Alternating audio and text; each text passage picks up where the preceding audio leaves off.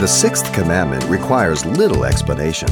People are the most valuable of God's creation. The fact that we're made in the very image of God distinguishes us from all other living creatures. Here's Pastor Xavier Reese of Calvary Chapel, Pasadena, presenting today's Simple Truths.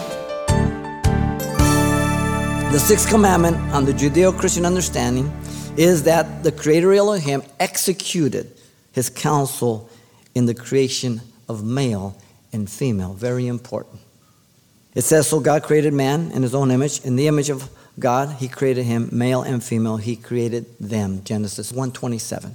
Now, the word for man, Adam, is used for mankind, being the first man. God created, by the way, bara, out of nothing. He just spoke it into being. You may be crafty with your hands and go down to Home Depot and get some stuff, but God's not impressed. He says, try this one, light be.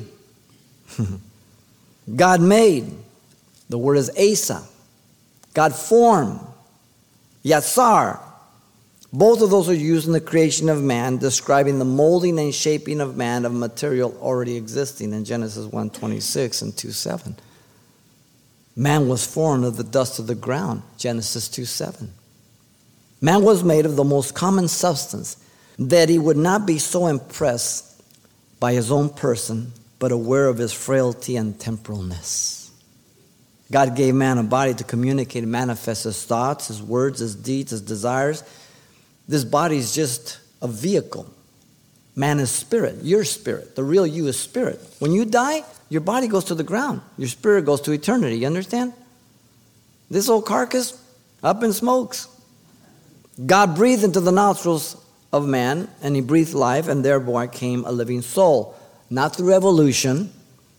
If you believe in evolution, you have a lot of faith. It's just placed in the wrong place. Now, placing in this verse in Genesis 1:27, male and female before the verb gives great emphasis on distinction, so grammar is very important. You have singular man created in plurality of two, male and female. God created bara out of nothing. God used another word to describe the method of the woman which He brought forth. He made, the word is bana. Literally, He built the woman. We used to have a phrase in the 60s, she's built. It's scriptural. God built the woman. Okay? Different word.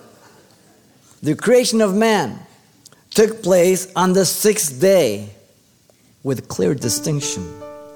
A complete distinction of sexes by God's design for the perpetuation of the human race.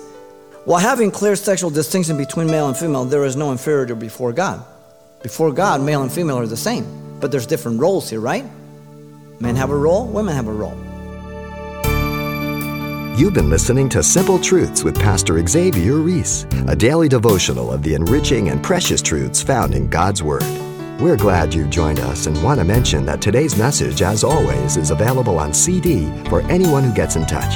To make your request, give us a call at 800-651-8352. That's 800-651-8352. Or write us at Simple Truths, 2200 East Colorado Boulevard, Pasadena, California, 91107. Or visit our website, CalvaryChapelPasadena.com.